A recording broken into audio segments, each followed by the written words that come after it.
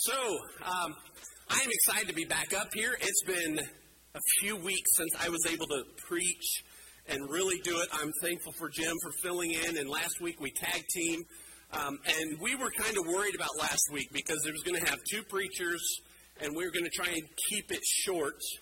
And we were afraid it wasn't going to. And then Garrett came up to me, Garrett Thompson, came up to me after sermon last week. He goes, "I love that two preachers preached. It was the best sermon. You should do it all the time." I said, "Really?" He goes, "Yeah, it was super short." So maybe that's why I misplaced your name there. Okay. So, but I'm excited to actually be up here again. This year we're focusing on the life of Jesus, looking at everything we can so we can build our life on Him, build our life of faith on Him. We started in the Old Testament, looking at how Jesus is in the Old Testament. He was not just present, but He was moving through there. Then we moved into the New Testament. And for the rest of the year, we're going to primarily just be in the Gospels. Gospel just means teaching or revelation. So the Gospel of Matthew is Matthew's teachings about Jesus. The Gospel of John is the revelation of John about Jesus. So far, the Gospels have shown us that the Son of God came down to the earth to be born as a human. He had a normal childhood, except He had never sinned. Last time I was up here, I spoke independently without Jim's help. I spoke about the baptism of Jesus. The event of Jesus' baptism is recorded in all four Gospels, showing its importance. He was baptized to identify Himself with us, so that when we are baptized, we identify with Him. To give us the example we must follow to fulfill all righteousness. Right after Jesus' baptism, He goes into the wilderness to be tempted. The word tempt has two different meanings. To incite or entice to evil. Apparently the slides aren't working again. Just so you know. So that's your first thing. So entice or incite or entice to evil. If you wanted to summarize that, it'd be seduce. To seduce you to evil. So basically, I was born with a fallen nature that came directly from Adam. Because of that, I will yield to sin. That's not true of Jesus. He didn't have that fallen nature. Because His Father was not a man. John 14, it says this. Jesus said, "I don't have much more time to talk to you because the ruler of this world approaches. He has no power over me. But I will do what the Father, meaning God, requires of me so that the world will know that I love the Father." Come, let's get going. So He's trying to show that He is of His Father, Father God. He isn't part of this fallen nature. There's nothing in Jesus that Satan could take advantage of to tempt Him, to use against Him. Hebrews 7:26 says, "He is the kind of high priest we need because He is holy, blameless, and unstained by sin." He has been set apart from sinners and has been given the highest place of honor in heaven. This means the temptation of Jesus had to be different than what would make us fall and fail. It means it needed to be much greater because Satan didn't have the upper hand like he does with us. So that's the first definition. Second definition of tempt is test. Now the schooling, you're going through a lot of testing right at the end, right? And it's not fun, is it? Who here really likes to go through tests? Okay, I was going to say we got a few oddballs, and that included my son. So, we already knew that.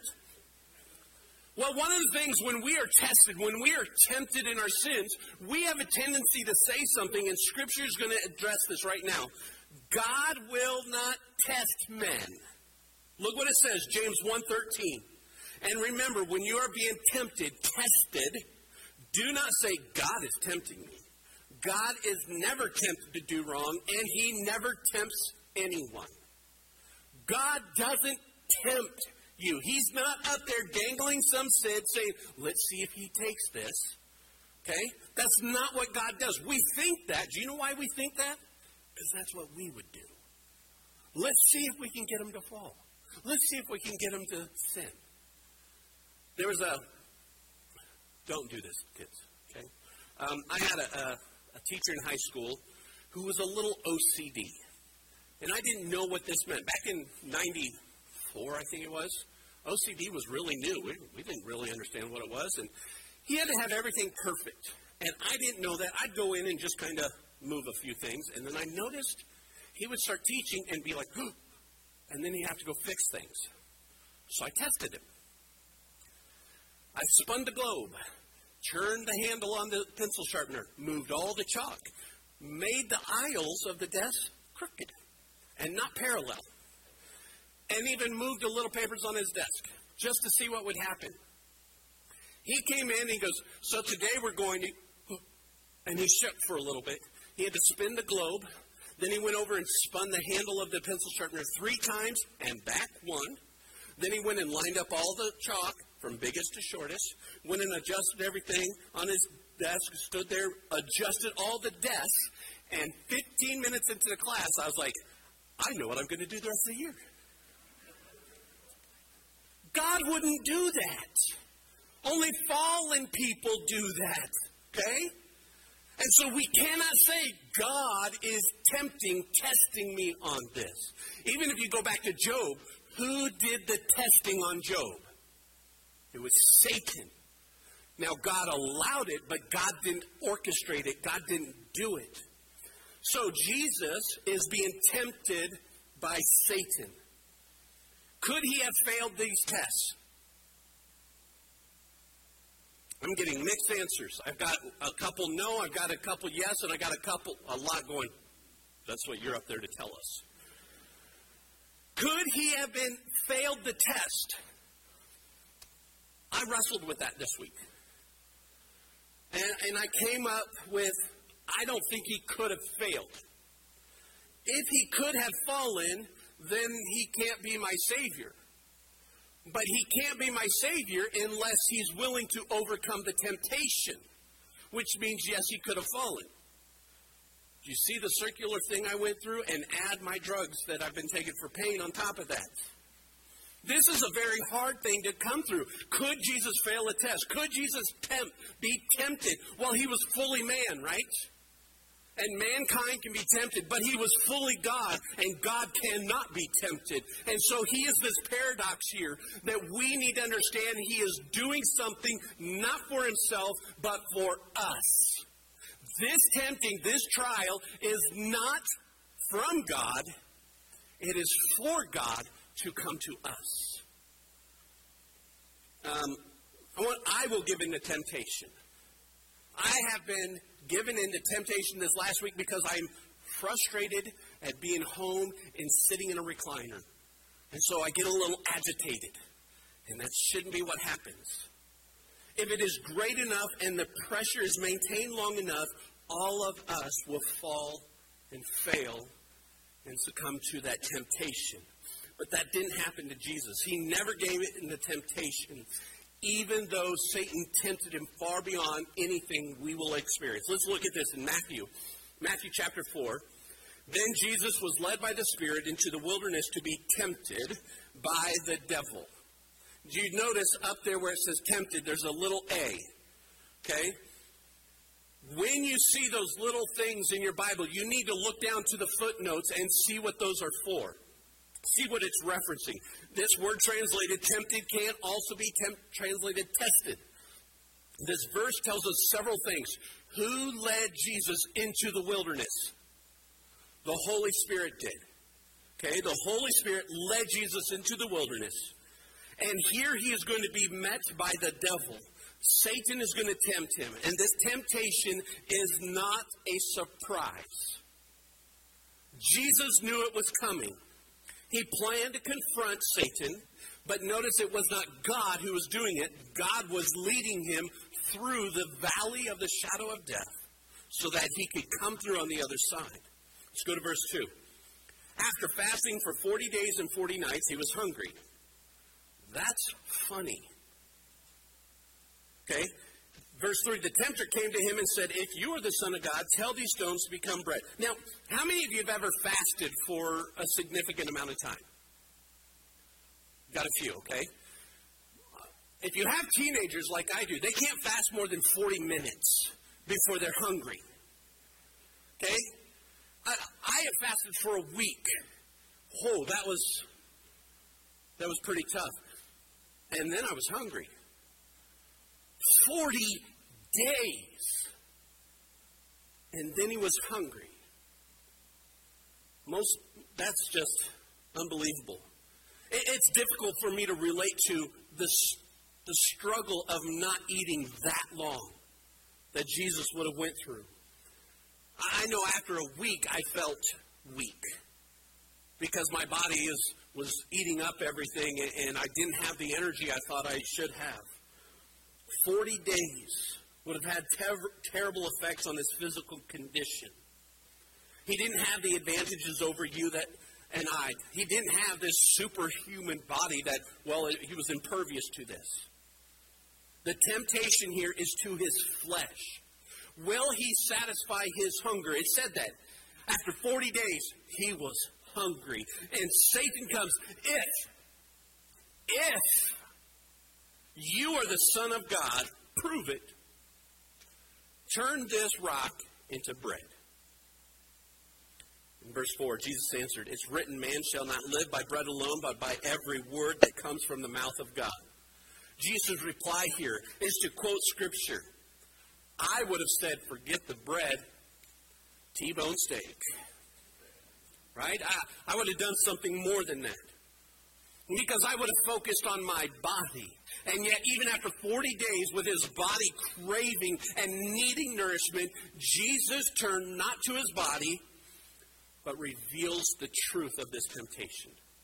Deuteronomy 8, verse 3. He humbled you, causing you to hunger and then feeding you with manna, which neither you nor your ancestors had known, to teach you that man does not live on bread alone, but on every word that comes from the mouth of God. Jesus is showing that God shows his people that he will take care of them, that he'll provide for them, that they live not by food, but by him. And Jesus is proving this at this temptation. If you are the Son of God, and Jesus responds to temptation by rejecting the physical and clinging to the spiritual. When we are tempted by the physical, we need to turn and do what Jesus does and cling to the spiritual, the eternal. Let's go to verse 5. Then the devil took him to the holy city and had him stand on the highest point of the temple. If you are the Son of God, he said, throw yourself down, for it is written, he will command his angels concerning you, and they will lift you up in their hands so that you will not strike your foot against the stone. Once again, Satan comes, if you are the Son of God. And Satan quotes Scripture. Does this shock you?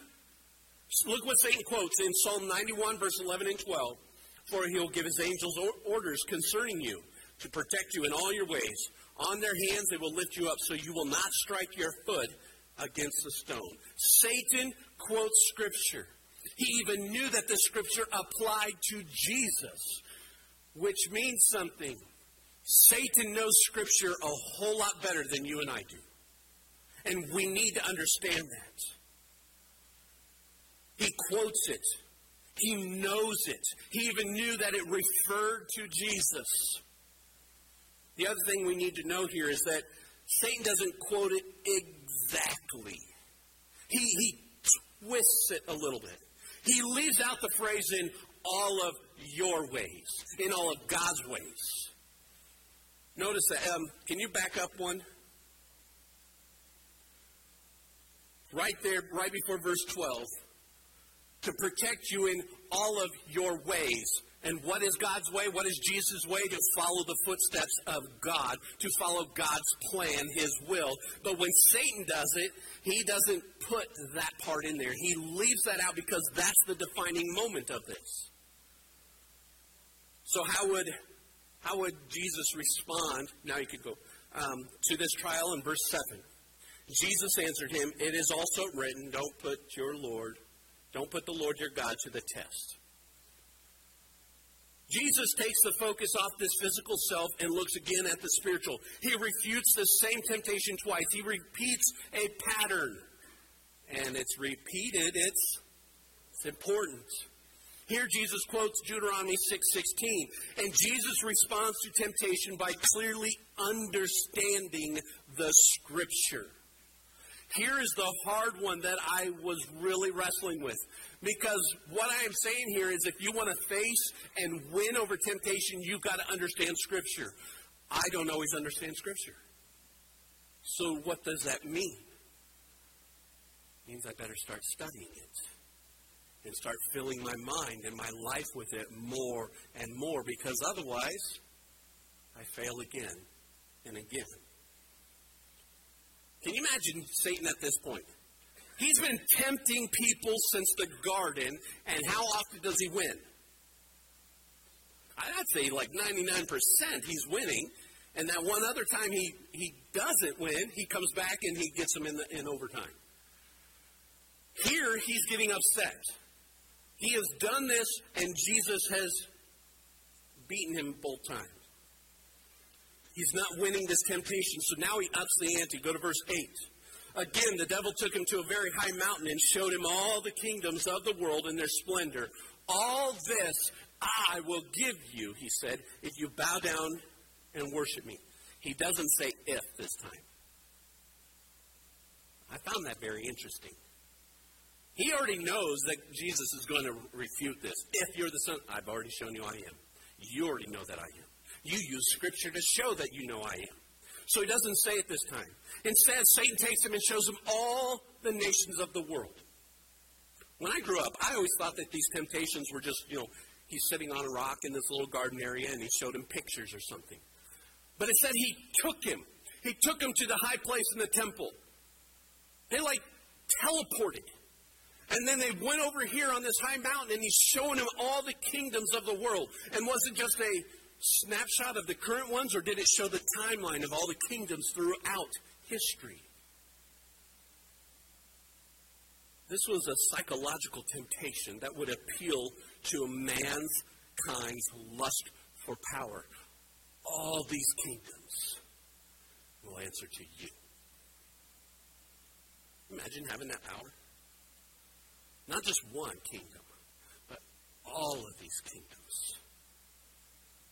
Verse 10, Jesus said to him, "Away from me, Satan, for it is written, worship the Lord your God and serve him only." Once again, Jesus quotes Scripture. This time he quotes Deuteronomy 6:13 and also 10:20. He responds every time with Scripture, and that should tell us something. There is a reason why so many of us have a hard time living the Christian life, and I think it's because we are so ignorant of God's Word. We don't know it so well that it can come to mind, that the Holy Spirit can tap our brains and say, remember when you read this, because we're not reading it enough. The answers to all of life's problems are in that book. I truly believe it. I also fail to live that. We need to read it. We need to be able to quote this verse. Look what Jesus responds to temptation by the authority of God's Word. Get away from me, Satan, because God said this. He didn't say, get away from me. I'm bigger than you. He used the authority of God's Word. He answered every one of these temptations from the Word of God, and the devil seemed to think that these were good enough answers because he didn't argue. He left. Verse 11 says, then the devil left him, and the angels came and attended him. Now, real quick, I want to hit something here. This testing reveals a few things. First and foremost, Satan is a real being. I have an older book. It was written in the 70s, and it says Satan is alive and well on planet Earth. And you read it, it'll scare you. And it's very accurate about what happens here on this earth. Jesus addressed Satan as a real being. He is not some negative thought. He isn't just this idea of the evil. He is real. He is real. Jesus is not, Satan is not an influence, as some people believe. He is very real. Secondly, this testing reveals that the devil, Satan, is very subtle.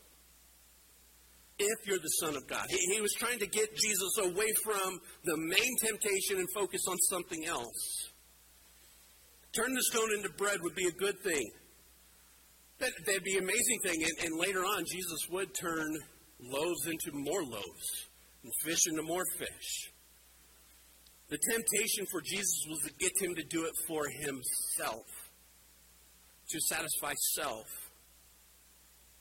Third thing this temptation reveals is how to battle temptation. Every time Jesus answered Satan, he used the word of God, which means in order for us to, and I've heard this sermon several times, and this is always one of the points. The only way to truly battle temptation is through the word of God. And as I was writing this, I'm like, why do I have to say this again? You all have heard it. Why do I need to read it again? Well, it's repeated. It's important. And maybe it's because we fail so often. I fail so often that I need to keep reminding myself. The devil wanted to make Jesus a great religious leader. To do it by missing the cross and just become the leader of all these kingdoms. He would have Jesus present his credentials through spectacular miracles and rather than offering his credentials in the manner that God prescribed. The devil knew the Scripture, quoted the Scripture, even though he misquoted it. And because of that, we can know Satan is a liar. He's going to twist to fit it to fulfill his purpose. It is important that we check every single word that is preached, that is claimed to be the Word of God, with the actual truth, with the Bible. And that includes what I teach and preach. That includes anything that is in our Sunday school classes. Anything that says is coming from the Word of God, don't just say, okay. You look it up. You test it. You look and see, yep, they're preaching the right thing. And if you don't agree with it, you know what you do? Come talk to the person. If you disagree with something I say, come talk to me. Let me explain it, and maybe I didn't say it clearly. Maybe there was a translation differences in how we communicate. I had one sermon that I called blunt. You need to be blunt as a Christian. That's what I said. This lady did not like that. Because in her mind, blunt was slapping someone in the face. And all I was trying to say was, you need to be clear. Here's what the Scripture says. This is what I live on. Not brash and kicking people. I don't want to do that. And so her and I had to have a talk, and then all of a sudden she's like, oh, I totally agree with what you say. Oh, great. So we need to communicate that and go back to the Word of God, because we don't stand here on the fellowship of us. We don't stand here on the fellowship of we like each other. We stand here on the foundation of Jesus.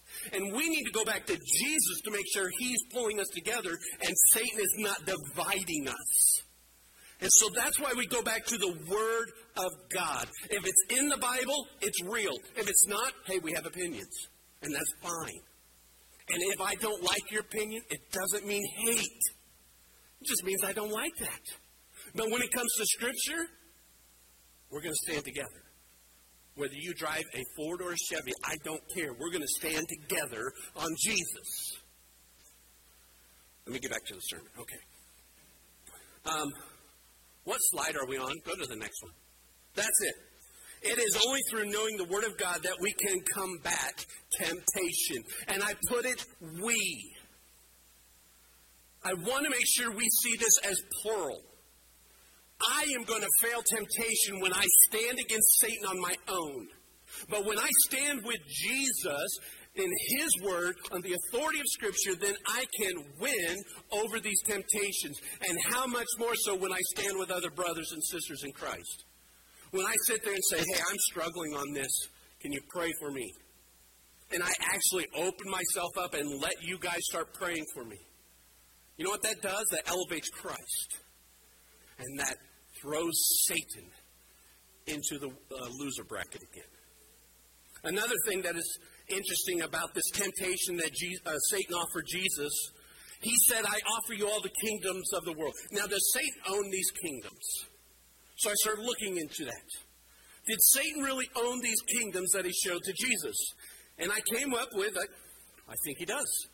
Because Jesus didn't say, you can't offer me what you don't own. Satan is in control of this earth. Because this earth is full of sin and brokenness. And if you don't think Satan is in control of this earth, you're not looking at where society is going today. Satan is the driving force. These evils that are now being proclaimed as good. Satan is behind the confusion and the turmoil of this world. He is the enemy of God. And Satan said, I will give you all of these if you fall down and worship me. I, who own these, will give them to you. And Jesus said, that's not what I want. I don't want kingdoms, because I already have a kingdom. I don't want temporary on the earth, because I have eternity in heaven. I don't want kingdoms. I want people. I want people to live in my kingdom.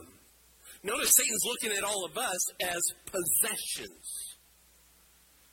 And Jesus is looking at, they're the prize. They're the pinnacle. Finally, we see Satan leaves Jesus. But if you read in Luke, we'll find it's only for a season. Satan is always there. Growing up, I thought, well, he left him and then he didn't come back until the cross. But I don't believe that Satan left Jesus alone very long. I think he was constantly doing that. You look in the Garden of Gethsemane and he says, pray with me. He tells his best friends, pray with me. And he comes over here and prays. He comes back and they're sleeping. Can't you even stay awake and pray? Satan is tempting them and getting them to fall. Satan is always there. Turning to Mark, you can see another aspect of this same trial. Mark 1, verses 12 and 13. The Spirit immediately drove him out to the wilderness, got him there. And he was in the wilderness 40 days being tempted by Satan. And he was with the wild animals and the angels were ministering to him. Now, drove is very strong. If you see it, the Spirit drove him. Kind of seems forceful. But if you remember, Jesus is always going to submit to God's will. And so the Spirit is saying, hey, we're going over here. And Jesus is basically saying, you got the will. Go ahead. Let's go. He knew it was God's plan. Satan may have thought he was forcing the issue, but the power and authority of Christ would prevail, just like it did every other time. The temptation was too great for Adam in the garden. Adam and Eve, we all like to blame Eve, guys. We know this. You know, she sinned first. But where was he? He was right next to her. And here's the really funny thing, ironically funny. Satan is tempting Eve, and he's standing there. He's like, yeah, go ahead, take a bite. See what happens. He was the coward in this. He got her to eat it. And then she said, here. And he's like, okay. What a great leader. Adam failed. Noah failed. He built the ark, didn't he? He obeyed God. And then he gets drunk after the waters are gone. And he fails God again. Abraham failed. He lies. Moses failed. He led the nation of Israel through the wilderness but couldn't enter the promised land because he failed God. David failed. We saw that last year. David failed even though he was a man after God's own heart. All these people fail in the temptations and the trials that Satan puts on him. And then Jesus steps into the scene and he says, this is how my people will live. And it is not based on them, it's going to be based on me. And he does not fail. How long was he tempted?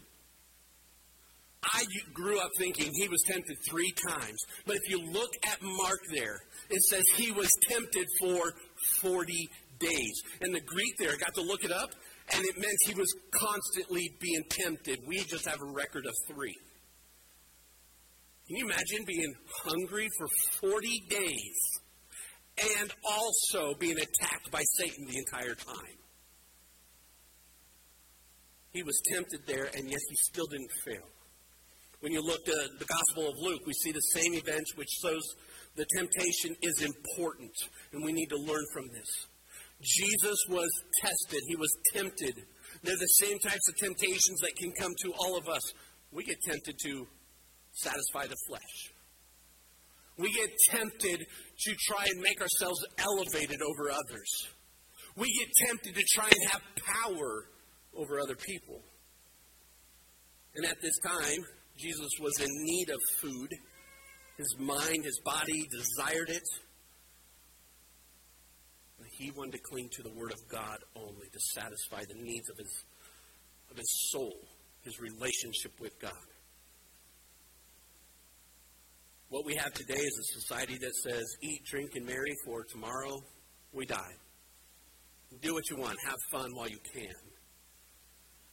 After all, there's nothing else, and God is not giving into that temptation or that philosophy of the world, and he is calling us to do the same. Satan tempted Jesus to throw himself from the temple, and wouldn't that be a great thing? He steps off the temple, and the angels come, and everybody sees he's the Messiah. Now I can worship him, and we can follow him, except their sins wouldn't have been paid for, and it wasn't God's plan. Jesus did not choose to take the easy way to the throne. He chose the way of the cross, the hard way, to make sure you and I could get to heaven. Satan offers Jesus the nation of the world. Nations derive their power through brute force and political intrigue. They're founded on war. They operate through corruption and fear and make people dependent upon the governments. This is a satanic type of kingdom. But the kingdom of God is different. It requires that a man change, be born again, before they can enter it. Jesus answers Satan by bringing the focus back to God and his kingdom. Luke 4, verses 1 and 2. Jesus, full of the Holy Spirit, left the Jordan, was led by the Spirit into the wilderness. What was he full of? The Holy Spirit. Where for 40 days he was tempted by the devil. He ate nothing during those days, and at the end of them, he was hungry. He was filled with the Holy Spirit. He had taken on our humanity. He needed the Holy Spirit to face these temptations. We need the Holy Spirit then. If Jesus needs the Holy Spirit to face these temptations, don't you think you and I do? I know I do. Paul would write something like this in Romans 7:21.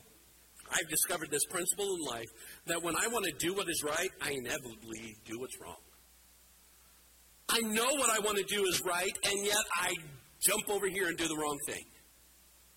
Paul, the superhero of the Christian faith, kept failing. He needed more and more of the Holy Spirit. That's true in my life. I know it's true in yours. Paul also says in Galatians 5:16, so I say let the Holy Spirit guide your lives, just like it drove and led Jesus. Then you won't be doing what your sinful nature craves. You won't fall and cater to those temptations because you are being led and driven by the Holy Spirit. We are told that before the testing, Jesus was led by that. So why was Jesus tempted? It was to demonstrate that we have a sinless Savior. He proved that all the power had been given to him. Satan did not have anything to offer him.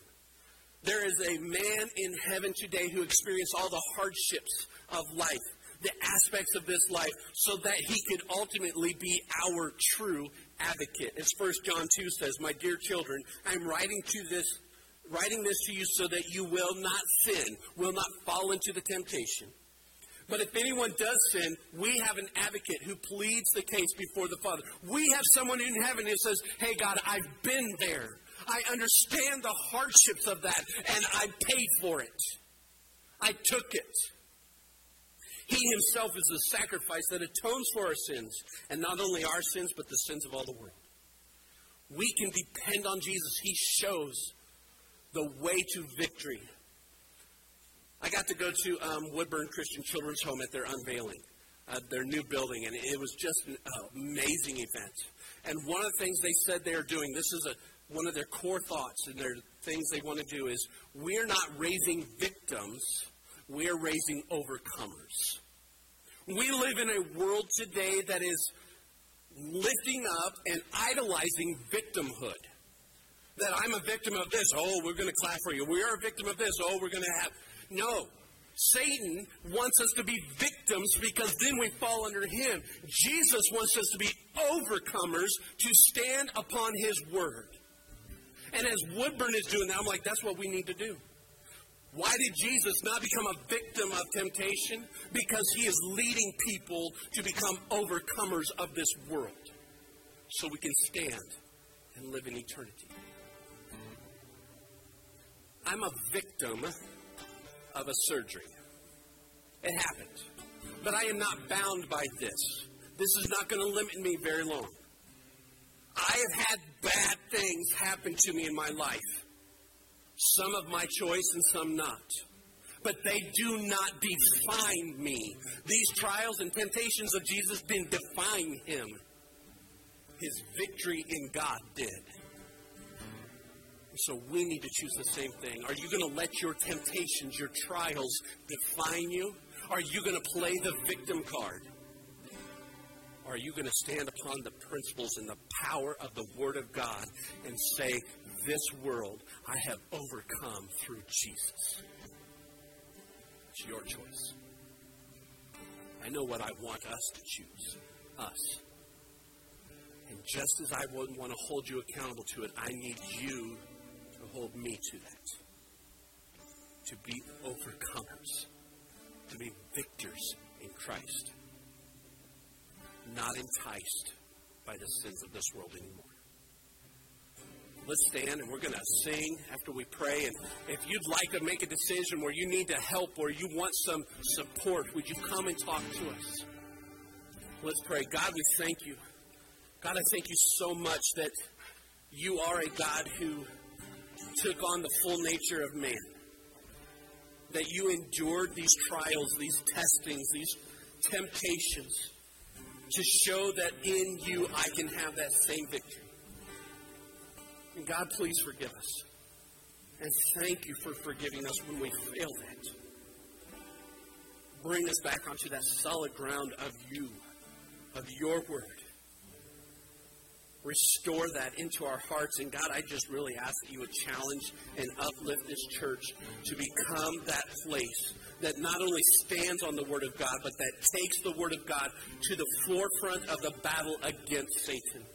That we would stand against him with your Word, by the authority of your Word, understanding your Word, and rejecting the physical cravings. Help us with that, God. So that one day in heaven we can all join together for eternity, praising you for all that you have done. But until then, keep us in the move, on the move, getting going with our faith. With that we praise you. In your name, amen.